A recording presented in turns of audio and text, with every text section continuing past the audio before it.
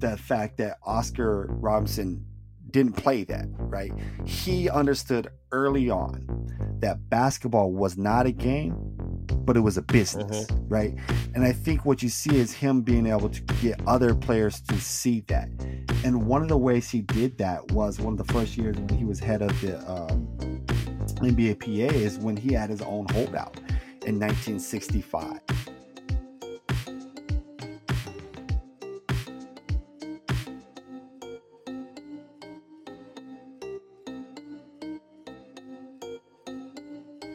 And welcome back to The Black Athlete. I'm Lewis Moore, author of I Fight for a Living and We Will Win the Day. I'm Derek White, author of The Challenge of Blackness and the just recently released Blood, Sweat, and Tears, Jake Gaither, Florida A&M University, and the History of Black College Football.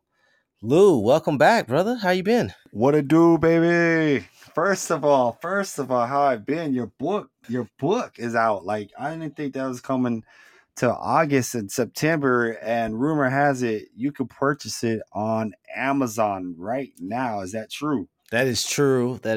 It is shout out to the University of North Carolina Press who was able to get it done and in advance, 50 days ahead of football season. That's amazing. Yeah, and they do good work. I seen your little promo video. So that's big time. You guys, like, UNC Press is now like the Suge Knight of like publishers. So look, anybody who wants a promo video, come over to UNC Press. But in all seriousness, people, go out there, get that book. I had a chance to go over it a number of times. And I'm looking on Amazon right now. We need to bump Derek up in what categories does Amazon have you in? They have you in African American history, Southern U.S. biographies, and football biographies. So we need to sell some books to get you in that top 100. I'm trying to get in the top. I'm trying to get in the top 10. Let's get in the top 10. You know, yes, hey, man, yes, aim high, right? Let's get in the top 10 in Southern biographies. Yes, sir. So now that we're back after, I don't know, it's been a week, 10 days or so since we were last on. We were talking about with Jermaine about World Cup soccer. Let's follow up for our listeners. Everybody knows by now what has happened in the outcome, that I was correct in picking the United States. And I want to shout out Megan Rapinoe, who won the Golden Boot, the Golden Ball, which is the most valuable player of the tournament. And at the same time, she shut up a number of haters on both sides of the Atlantic Ocean, leading the United States in defeating both France and England, as well as the Netherlands. So shout out to Megan Rapinoe in particular, but also the entire women's national team. You watched some games, Lou? Did I watch some games? Yeah, I watched the games. Of course, I watched the games. And the beauty about soccer is that look, they tell you when it starts. It starts on that time. You go 45 minutes, and unfortunately with VAR, it's like 50 minutes, and then you get a little break, and then you're back at it. So unlike basketball, like, I love watching me some basketball, men and women, but the time it takes a while. Soccer is like boom, boom, and you're done. So it is a beautiful game, and Rapinoe was big time. And make sure you guys, if you haven't, check out the White Allies app, right, where we briefly mentioned Rapinoe, but it was more Kyle Crover and the history of White Allies, and certainly she stands in that legacy for everything she's been doing publicly, supporting CAP, and then supporting others since 2016. And I want to say on the show right now, right, from the Black Athlete and us, I want to say two things. One is that the women's national team deserves to be paid as much or more than the men's team. They have quality. They have produced quality. They've won world championships, 4 of them, and they are the most entertaining and exciting and most profitable part of the United States Soccer Federation. So let's pay them what they're worth. It's 2019. Let's do that. 2, I do want to, you briefly mentioned Crystal Dunn. I wanted to give her a particular shout out, because as a person who she moved from forward, this is like inside soccer, but she moved from forward to defense, and she played left back with, which is a huge challenge for a person to move from one set of offense to stopping the other team's best players. And she was phenomenal. at times, especially against France and England. She played stellar, and as the tournament went along, she was a really, really good defender. So I want to give her a particular shout out. Played a lot of minutes in the World Cup. So we're gonna today we're gonna get into free agency though. This is our episode. This is our free agency episode because um, for me, you said you're a big NBA fan, but for me, man, the NBA free agency has now means that the NBA season is a 12-month season, right? It is, it used to be, the NBA really didn't start to Christmas Day and it went until June.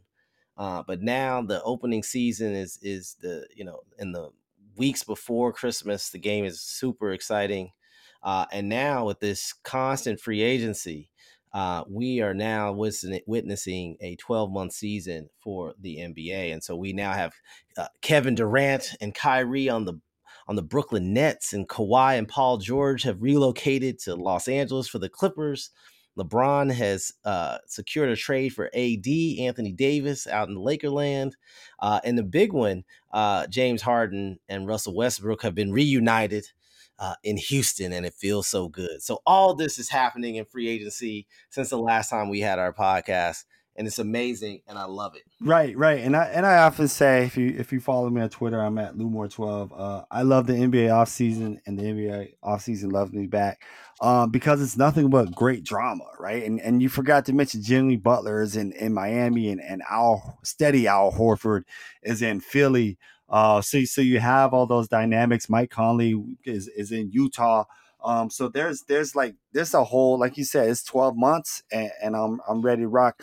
And what we're doing here though with the Black Athlete is not just kind of talking about what happened these past few weeks, but really to put in some historical context, right? And I think be able to understand free agency, and specifically NBA free agency, right? You have to talk about the Black Athlete, and you have to talk about Oscar Robertson, right? So today, what we want to do in this episode is really make this about Oscar Robinson and other Black athletes trying to push for freedom within the NBA. So with that, let's talk about Oscar. So if you guys don't know, free agency exists because players, and if most people know it, in baseball, it's Kurt Flood, right, for fighting against what is called the reserve clause. So in baseball, it was Kurt Flood. In basketball, the movement was led by Oscar Robinson. And so, Derek, what is the reserve clause? Ooh, it's like a pop quiz. The reserve clause is a Oh, contractual got him. got him. No, a contractual agreement that allows for the team to own the rights of the player for the entirety of their lifetime. Right. So you own the rights. If for instance, if this is 1950 and Lou Moore plays for my team, I own his rights when he's 20. I own his rights when he's 50, right? And so there's a certain sense that that ability to control the player's livelihood and when he plays is a cornerstone to the labor side of professional sports. And this was a cornerstone, as you've mentioned before, and baseball had made this kind of the norm to stop player movement beginning really in the 19th century. But when we see professional basketball really kind of take off after World War II, this, of course, is part of the normal kind of operating procedures among owners. Did I pass? No, you got it, and like like I tell my class, like and this is getting cornier and cornier as the years go on, but to think of it as Sandlot time, right? In the movie Sandlot, it says forever. When I first started doing that like 10 years ago, I got a lot of laughs, but now I'm like, what is Sandlot? But that's this, right? You're right, right? This is idea that you sign a player and you own them forever, right? And what that does does two things, right? It like everything's in the favor of the owners, but it restricts how much money a player can earn, right?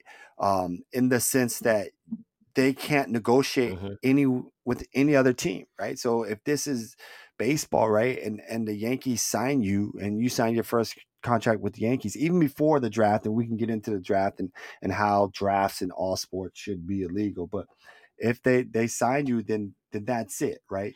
Um, the you Hmm. are theirs for life, right?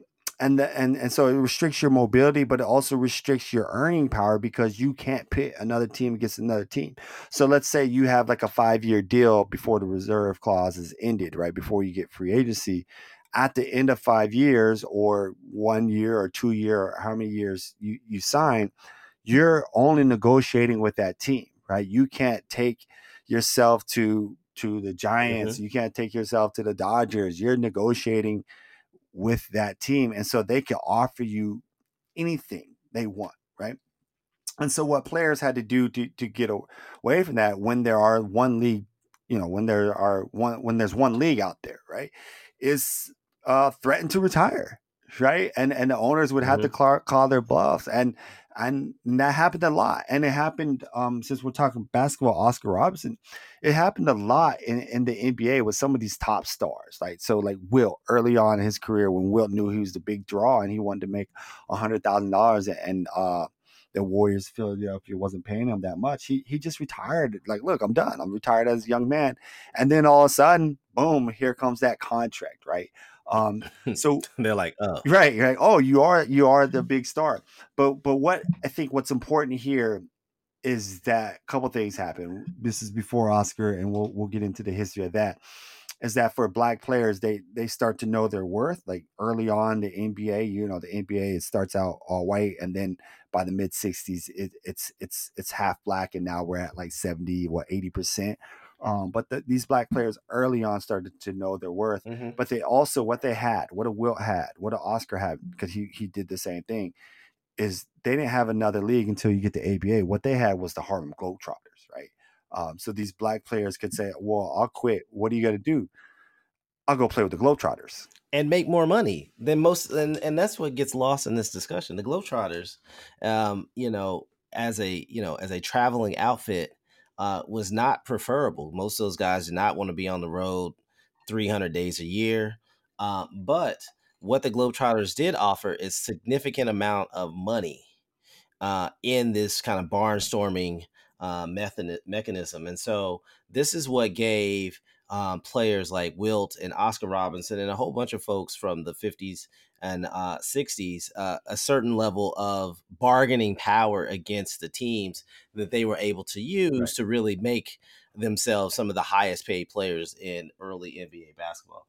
Right, and to be clear for our listeners, one of the few players who didn't use the Globetrotters was Bill Russell, and he actually winds up, when Russell comes out of San Francisco to the Boston Celtics. He meets with the Harlem Globetrotters, but Russell sees himself. He's a very proud black man at this time, and he noticed right off the bat that these white owners really didn't care about him, and didn't think he understood the business of it, and so when the Globetrotters are just kind of like negotiating his contract without even paying attention to him, he says, "I'm out. I don't have to deal with this." And he winds up going to the Celtics and takes less money than he would have got for the Globetrotters, because he had pride, right? But in the end, he winds up being one of the highest paid players very quickly in the early '60s, just by renegotiating his contracts with the Celtics. Well, that and they won like a title almost every year too. So that didn't help. That didn't hurt, Yeah, right? yeah. So you get that. No, no, that doesn't hurt, and you get that extra bonus pay too, right? Hmm. Um, but one of the athletes who we talked about here is that we want to talk about, right? Because you can't talk about NBA free agency uh, without talking about Oscar Robertson.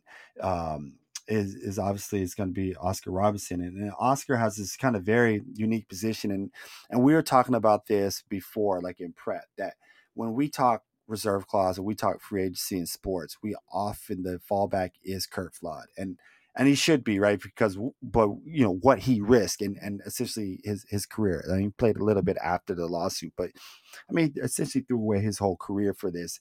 But that's you know because we're such a baseball heavy nation, right? Hmm. And so the fallback is Kurt Flood. But Oscar, as you mentioned, is just as interesting a case. And so what we want to do is highlight him. And Oscar, one of the things we got to know about Oscar is that he was the head of the NBA PA. So the same thing that Chris Paul is the head of now. Oscar is the head was the head of in between 65 and 75. So 1965, 1975. And when he was in charge, that salary jumped up from $18,000, right? To average a salary of $18,000 to $110,000, right? And part of that is the fact that Oscar Robinson didn't play that, right? He understood early on that basketball was not a game, but it was a Mm-hmm. business, right? And I think what you see is him being able to get other players to see that. And one of the ways he did that was one of the first years when he was head of the NBA PA is when he had his own holdout in 1965. As the story goes, Oscar wanted 100,000 a year, and 100,000 a year would have put him equal to Will and would have put him equal to Bill Mm-hmm. Russell, right? And he wanted not only that, he wanted 100,000, and he wanted to see the books. He's telling the owners, like, look, I want to be able to see these receipts to make sure that I'm getting my cut. And to get that, he threatened to quit basketball and to start his own kind of tour or to go to the Globetrotters. And at first, the owners, since he's there's a reserve clause, the owners called his bluff. Like, you're not going anywhere. And then as it came, stuff tried to matriculate out that Oscar could actually start his own kind of not a one man show, but his own kind of tour. The owners were able, the owners had to come to the table, right? But I'm telling this story because Oscar, when there's a lot of pushback and one of the owners called him greedy, he says, he turned to the owner and says, if I'm greedy, I learn from you, right? This is his mentality looking at basketball as a business. I'm getting mine, you're getting yours, I'm getting mine. And I think that sets the tone for what comes next in 1970. Yeah, 1970, the NBA, one of the reasons that the salaries increased in that decade is that there's a creation of the AB, right? The ABA, right, which is a competing league. And much like NFL, right? So I think we may have mentioned this on the earlier pod that in the early 1960s, the AFL in 1960 they threatened the NFL. And there was this back and forth, and there was this huge spending spree for talent, players moving back and forth from each league, et cetera, that drove up salaries and made it costly for both franchises in both leagues. And so they ultimately realized that this was going to be self-defeating, and the two leagues merged in the mid to late 70s. I think it was 67, 68. And so the ABA comes in roughly at the same time as the AFL NFL merger. And the ABA's really kind of plan is, in many ways, is to challenge the NBA, right? To come up with this league with the hopes of being incorporated. That's kind of the deal that they're trying to do almost immediately. But the same problem arises, right? We need to find players, we need to have talent, and they are very aggressive in getting players. And so, for us who are basketball fans, remembering the old ABA with the red, white, and blue basketball, the 3-point shot, they are all about entertainment, but they also have a tremendous amount of talent, most notably Dr. J, right? Dr. J is the star of the ABA in those days. And what happens is very quickly the NBA owners come together and say, hey, we should vote for a merger in 1970.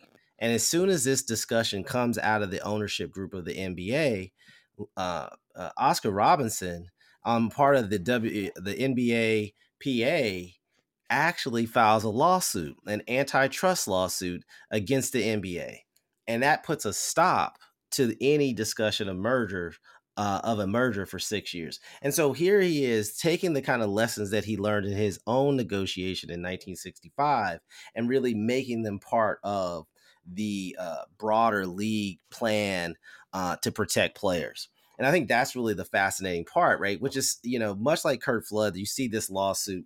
But what we also have is whereas Curt Flood was an all-star player, Oscar Robinson knows he's in the top 5 players in the NBA, right? So it's a little bit in terms of stature. So there's all these great discussions. If you want to read his autobiography, he talks about preparing for the lawsuit and preparing for the season at the same time, right?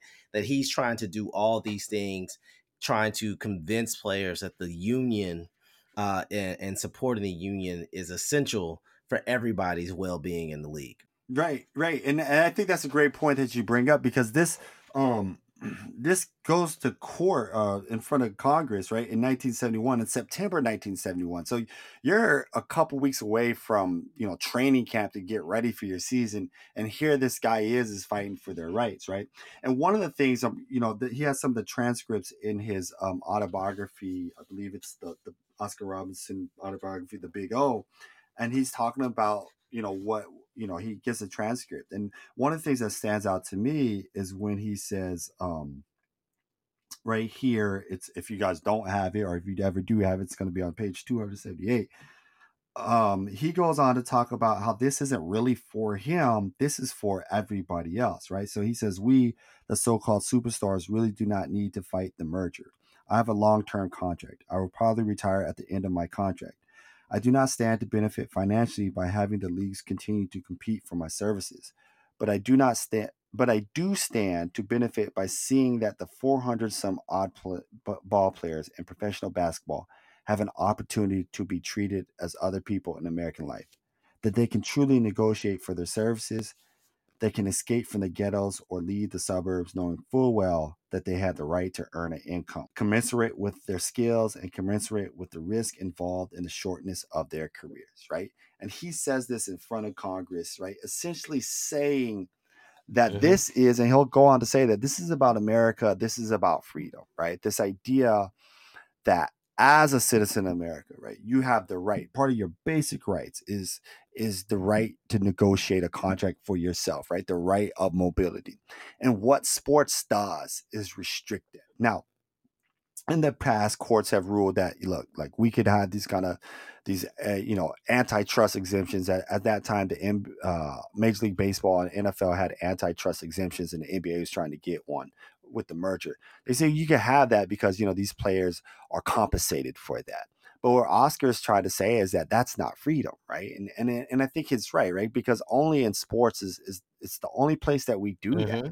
right? That idea that, like, you are drafted by a team, and to be clear, I think drafts should be completely eliminated.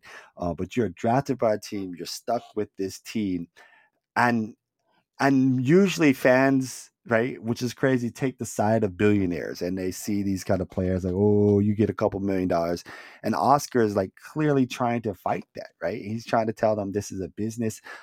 This is who we are as an American nation, right? And in America, we should be able to do these things. What's also interesting about the case is one of the only members, he says, in Congress, I believe, specifically it's in the Senate, that really rejected the idea that the NBA and ABA should be able to merge and have this kind of anti-Sherman waiver, was a Republican senator from North Carolina, Sam Ervin. And what's interesting about him is, like, he's a strict constitutionalist, to the point that, whenever they say strict constitutionalist, they also mean that they're anti-civil rights at that time, right?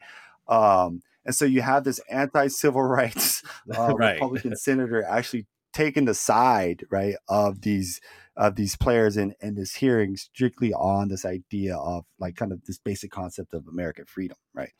So that case happened. So he opened it in 70. They will see Congress is 71, and they finally, 2 years after he retires, they finally win their battle in 1976. What it does is, and I think this is an important piece for us to think about, the free agency that happened this summer, but happens every summer, right? Is that really what, by winning this case, he basically says that when your contract is up, you have the ability to shop your services to other teams. And I think that really is the cornerstone to what opens up and unleashes these astronomical sums, right? And even when they win the case, it's also, we should note too, right? Even though they win the case, they don't have. This is the first step to free agency, right? They don't have unmitigated free Right. agency, right?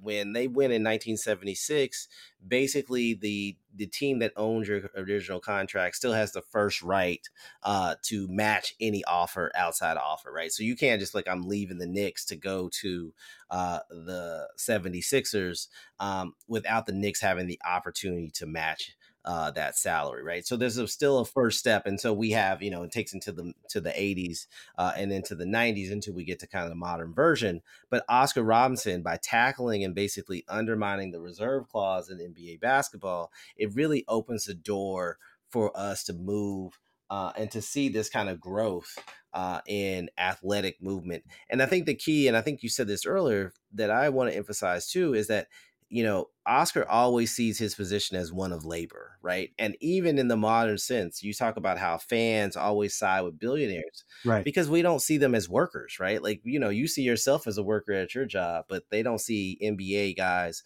um, as professional athletes as workers. So they should be happy and grateful that they get to play a game, right? Like, even when they say they play a kid's game and they earn all these astronomical sums, and what we don't see is how much work and effort and the toll on their bodies, their backs, their knees, etc., that they face, the kind of personal sacrifices that come with that as well. Right, right, right. And I think, oh, how do we say this? How do we say this?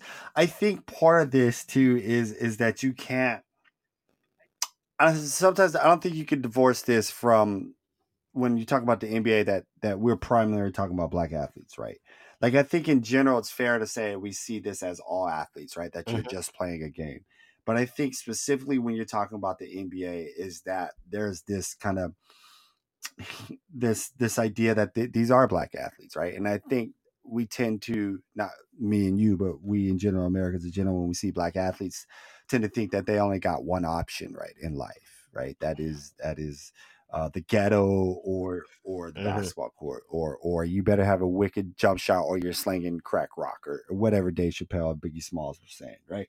Um, and I think that's how that lens that they view that in, and so them being kind of selfish and then also taking the side of the owners is part of that. That they don't see these guys as workers and laborers, and they don't see these guys truly deserving whatever Chris Paul makes, right? And that's why the narrative about Chris Paul is always the contract. Mhm. The narrative about Russell Westbrook within the last week, right, is his contracts. Like, come on, man, this guy averaged triple Mhm. doubles, I believe, back to back to back season. He is the reason why you're staying up at 11 o'clock at night, at midnight. If you're on the East Coast, you know what I mean? And to act like he doesn't deserve 30 million because he Yeah. may or may not, like his knees might blow out in 3 years is kind of ridiculous, right? Like this is what he's worth. And I think fans have a very hard time with that. And again, historically, they've had a hard time with that just in general, but in the NBA specifically, especially since it's starting to be seen as a very black league. Once you get to the 70s and 80s, it is like, I don't think you could remove race from that observation. Oh, absolutely not. No, yeah, absolutely. I think you're right. When it comes to, the racial component of the NBA, it is definitely a moment in which these black athletes are not only the stars of the league, but they're also commanding a tremendous amount of sums. And this is also, I think, one of the reasons we took on this episode is that in the press, right? There's been this whole discussion: do the NBA stars have too much power in determining where they go? And I'm like, no, right? They don't have enough power, right? Right. Like LeBron's underpaid, right? Like there's a point with Michael Jordan was underpaid, right? Like these are guys who single handedly made the league what it was. A cohort of players, and those players were underpaid, right? Like there's no way you can tell me that whatever they're paying Giannis is not enough in Milwaukee. Like they should offer him everything. Right, right, right. And Like, wait. Emphasize in Milwaukee, right, right, right. And at the backup, Milwaukee's scared because they they lost Kareem, right? right, Like this is, exactly. they came in and they threw everything they had. I don't even think I was reading this too. I was randomly, how I go through those newspapers. What was I going through? Michigan Chronicle, just going through some stuff. And it's like when Kareem signed, and it's like, does Milwaukee even have enough money to pay him? At that moment, it's like, we'll figure it out, right? And then eventually he leaves, and then I think they're gonna do the same thing with Giannis. Like this kid is gonna eventually the bright lights are gonna attract him, like being in New York or something. Just to sorry, I did cut you off, but one of the things that kind of brings this home for me is the players' power is with what happened with the Brooklyn Nets and KD. It's like they didn't even take a meeting with KD. KD is like, yeah, I'll sign there, and it's like, wait a minute, what's going on here? But what you see is that we talked about this, the history of whether you're talking about a Bill Russell, Oscar Robinson, or even KD today, or LeBron, and his player option contracts. It's really these athletes in the NBA. It's just to be clear, these black athletes, these superstars, trying to get some power, right? Hmm. And they have a lot of power now because look, they realize, look, I could sign these player option contracts. And so Kawhi coming in to the Clippers, everyone thought he was going to do four. They just naturally thought he was doing 4 years, 140 or whatever that money is. I mean, he left probably 80 million on the table somehow, and he's taking a 2 year deal to do two things from what I understand. One, 2 year deal with the player option to align it with Paul George, right? Hmm. So that keeps the multi-billionaire owner of the Clippers pretty honest, and I think he does a pretty fair Right. job. Balmer and Doc do a fair job of bringing people in, but it keeps them honest because look, when LeBron wasn't doing that in Cleveland, they were, they're drafting guys like Luke Jackson, right? And LeBron's best player is Yeah. Bowie Gibson, right? And so boom, I'm gonna leave. And the other thing that Kawhi did is that he aligned his contract up with when he becomes like he has 10 Right. years in.